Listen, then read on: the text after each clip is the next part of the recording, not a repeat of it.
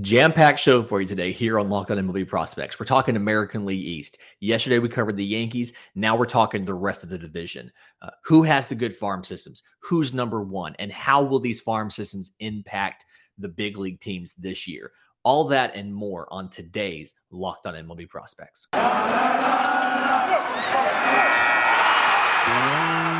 You are Locked On MLB Prospects, part of the Locked On Podcast Network, your team every day.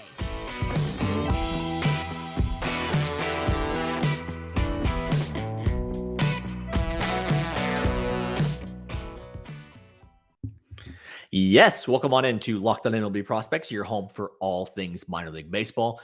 I'm your host, Lindsey Crosby. Thank you for making us your first listen every single day. And as I teased in the cold open, I want to talk American League East. We had a great conversation yesterday with Stacey Gasulias of Locked On Yankees. We talked all about the Yankees top to bottom, some of the prospects you've heard of, some of the ones you haven't, how they're going to do, and how the Yankees got those pitchers to be so good. And so today, I wanted to kind of expand on that and talk the rest of the division. So compared to the Yankees, where are the Orioles and the Red Sox? Where are the Blue Jays and the Red Sox?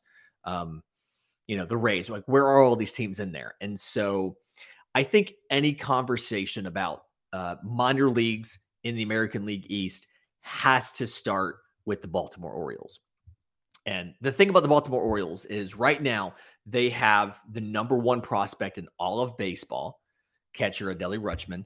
And then they have the number one pitching prospect in all of baseball, right-hand pitcher Grayson Rodriguez. So Rutschman's one of those guys that, I mean, if you remember, he was a junior in 2019 in college, and he was favored to win, like to be one of the top draft picks, and he absolutely lived up to it. He won the Golden Spikes and the Nick Hauser Awards as the best player in college baseball. Oregon led Oregon State to the College World Series, won the College World Series, went number one, and then got a record $8.1 million bonus to sign. And so despite losing the 2020 to the pandemic, he was at the alternate site, but he had plenty of time to go out and really polish what was already a pretty robust bag of tools. So switch hitter. And the thing that I love is he walks more than he strikes out. I mean, he really has the plate discipline and the awareness of the strike zone and what's in and what's not. You drive the ball from both sides of the plate, which is not something I feel like you see a lot with switch hitters. Usually when they flop over to the other side, sometimes they're sacrificing power for the matchup for on-base percentage. I feel like he can drive the ball from both sides of the plate.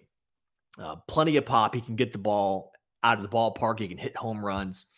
And he doesn't necessarily have to sell out for power. So he still maintains his approach and his offensive, his patience while waiting for a pitch to drive. It reminds me a lot of the talk about the Yankees yesterday with the objective of hitting strikes hard. He does that. He hits strikes hard, but he also has the awareness to lay off of a slider out of the zone, things like that. So offensively, definitely as build lived up to the hype. And then defensively, he was already plus, and it got better, I feel like, in his first year of pro ball when he got used to working with major league pitchers. And so he can call the game. And if you remember, I think it was last week, we talked about how we don't really have a good way to measure catcher performance. And so this is one of those areas where I'm glad he's the number one overall prospect, because I feel like in past years, maybe we wouldn't rate him number one because we simply didn't understand the variable of how do catchers call a game and handle a staff. And we still don't have a metric for that. We still can't measure that, but we understand that we don't know enough about it. So I'm glad that he gets recognized for that. He's got great agility back there, works very well with the pitchers, and he has a really strong arm to kind of shut down base stealing before it happens. So definitely a leader from the catcher position, a guy that I fully expect to be up in 2022 and make an impact in Baltimore to really do well for the Orioles in 2022. But then couple that with the best pitching prospect in baseball as well. So Grayson Rodriguez, he was a 2018 first round pick, and I believe he was a prep pitcher. Yeah. So 6'5", 220, just kind of a big kid, number 11 overall in 2018. And when he got in the pros and started putting on weight and physically developing, you could really see what was good getting to even better in his game. He debuted in full season ball in 2019, was actually selected for the Futures game, threw a perfect inning, and then spent all 2020 out the alternate side. Another guy who took advantage of the downtime of no season to get better in 2020. He's got a 4-pitch mix. His fastball sits 95. He can touch 99 if he needs to. He has a very over-the-top delivery, so it comes down on batters, which is always visually something that is hard to deal with for a batter. Sinks quite a bit. He's got a changeup with sits in kind of the low 80s. He's added some spin to it, so it's a little more deceptive than it used to be. Kind of looks like a fastball when it comes out of his hand. Obviously, you love to see that. We've talked a lot about the changeup. The two big things on the changeup is you need a significant difference between the fastball and the changeup, and then you need it to break. You need it to move in some way, because if it doesn't move, it's just a slow batting practice fastball, and it's going to get crushed. His definitely kind of, runs under the barrel, slides down, so I think it's good. His slider, about 82 miles an hour, a little bit slower than you see some modern sliders, but still an out pitch. He has an upper 70s curveball. So a lot of different pitches in his arsenal. And he got a lot better while he was at the alternate site of being able to consistently execute all of these pitches. His delivery is very repeatable. It looks like he's able to continue to do that over and over and over again in a game.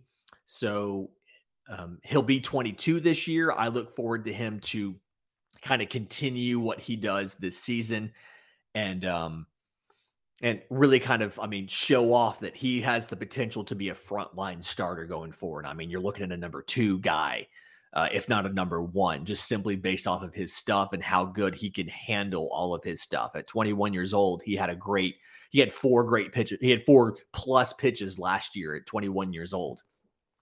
You're only going to get better from there. And then to go along with that, there's some other top-rated prospects. Shortstop Gunnar Henderson. He's like number 80 in the top 100. They've got Jordan Westberg. And then they picked up 2 new guys for their top 10 in the 2021 draft. Outfielder Colton Cowser and then Connor Norby. And so the Orioles have a lot of depth. And I think that they've just been able to take over for Tampa Bay as the preeminent farm system in the American League East. And that doesn't mean that Tampa Bay's farm system is not good. Tampa Bay's farm system is absolutely fantastic. It's actually, kind of absurd. And the thing you have to understand is Tampa Bay's farm system is number 2 in the American League East. It's probably top 5 or 6 in all of baseball. And that's after you graduated Wander Franco, who was the number 1 overall prospect. You graduated Luis Patino. You graduated Shane McClanahan.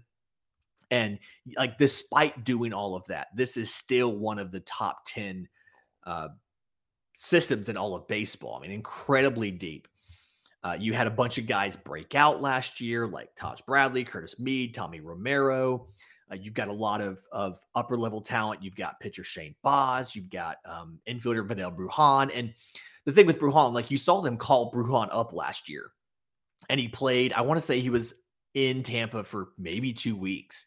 And they just didn't have a spot for him because they're so deep, both in the major league level and in the farm system, up the middle with position players. And so I look for them to find a place to stick Vidal Brujan this year just to get his absurd speed on the field. And then what I love about the Rays, you can tell how deep this system is because you can see how good they were last year. So to kind of recap obviously the Rays won 100 games. They won the American League East second straight year. They're the top seed in the American League. But then as a whole system, top to bottom, they had the highest winning percentage of any organization. AAA Durham finished with the best record in AAA. The AA Montgomery Biscuits made the playoffs. I think they finished second in the Southern League. I think like AA South. Yeah, AA South. High A Bowling Green went 82-36. Best full season winning percentage of the entire minors. They won the High A East Championship. Charleston also won 80 games, 82-38. They won the Low A East title. Even the rookie league, the Florida Complex League Rays, the rookie ball had a 737 winning percentage. There's no there's no postseason in the Complex League, but they still won the championship for the Florida Complex League. And so just an incredibly deep system at all entire levels. Like I said, you saw a bunch of guys come up.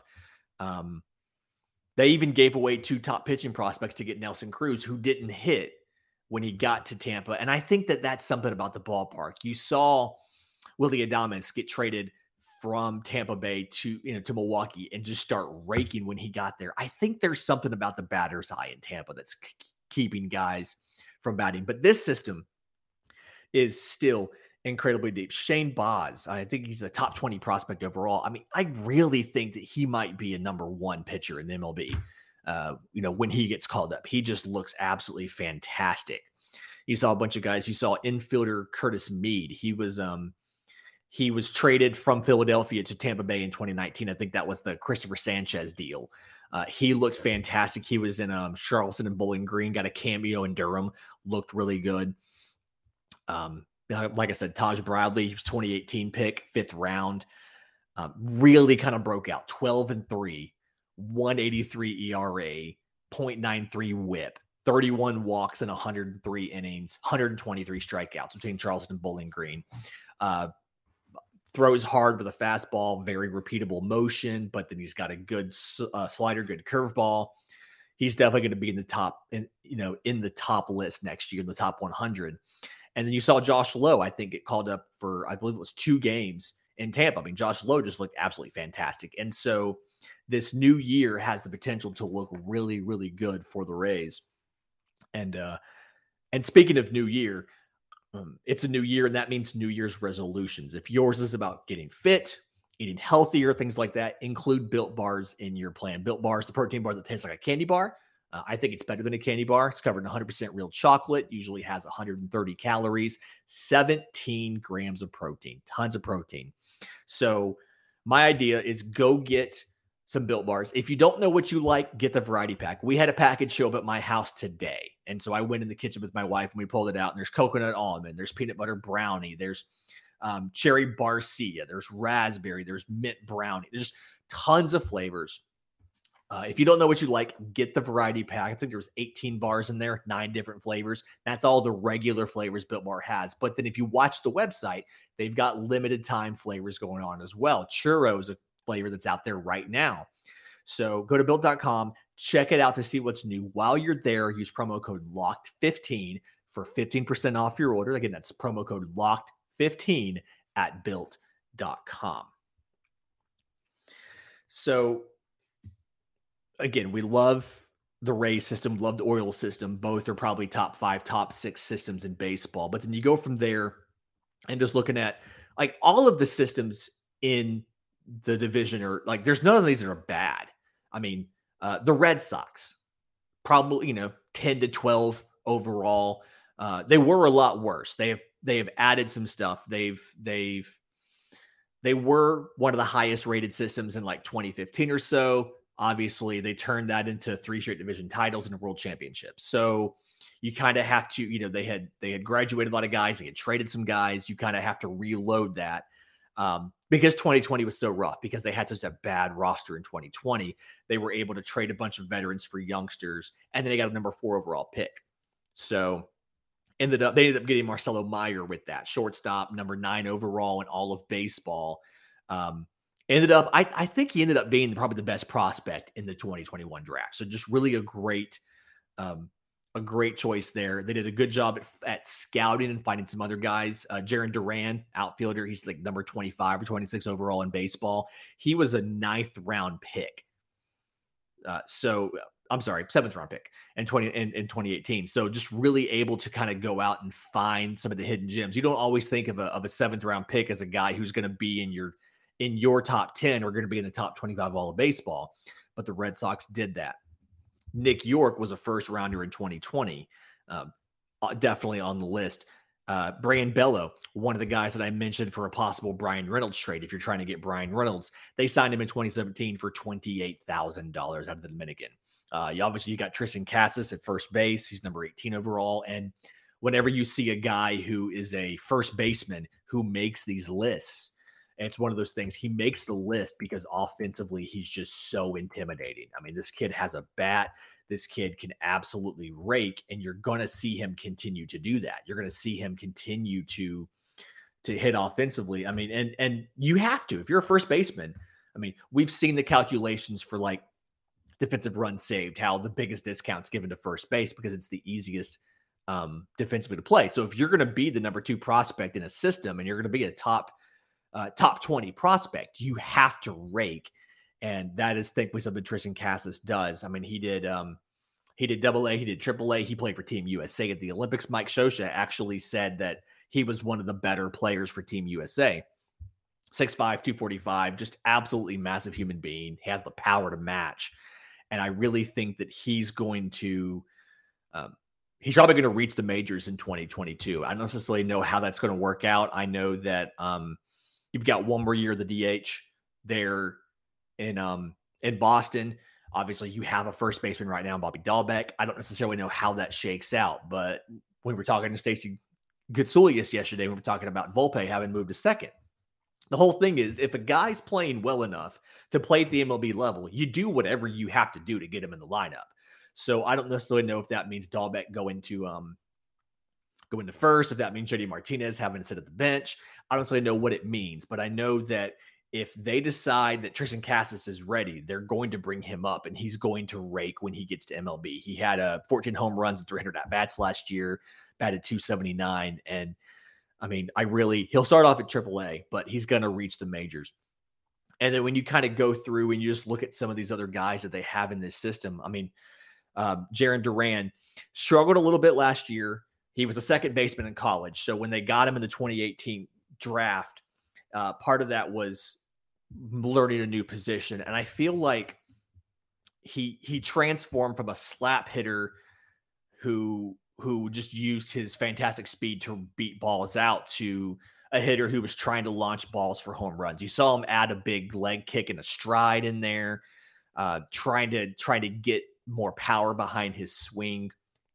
He's been tinkering with it. I think that once he figures out his approach, he'll do a lot better against MLB pitching. You saw him look a little overwhelmed last year, but I think he'll start in AAA, and kind of when he figures out what kind of hitter do I want to be? Do I want to be an average? Do I want to hit for average? Do I want to hit for power? How do I balance this out? I think once he does that, he's going to be average to above average at both. And while he's doing that, his speed is going to just absolutely be an asset. He's going to be able to man center field. He's going to be able to really have an impact in center in Fenway for this team for a while. He doesn't necessarily have the natural instincts for center. Again, he's second baseman in college, but he's getting there. He's developing what he does.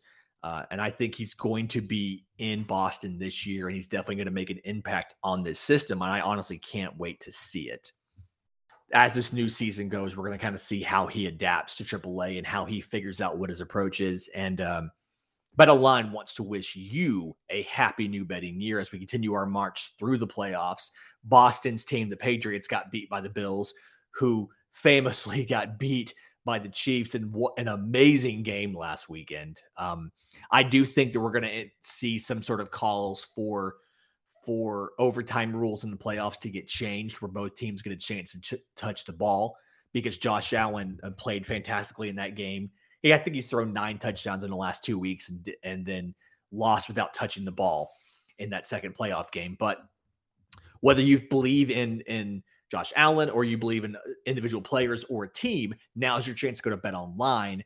Check out their new updated desktop and mobile website and kind of put that money where your mouth is. So 50% welcome bonus on your first deposit. Use promo code Locked On to get started. And football or basketball, hockey, boxing, UFC, any of those, just like don't wait. Take advantage of the amazing offers available for 2022 because Bet Online is the fastest and easiest way to wager on all your favorite sports.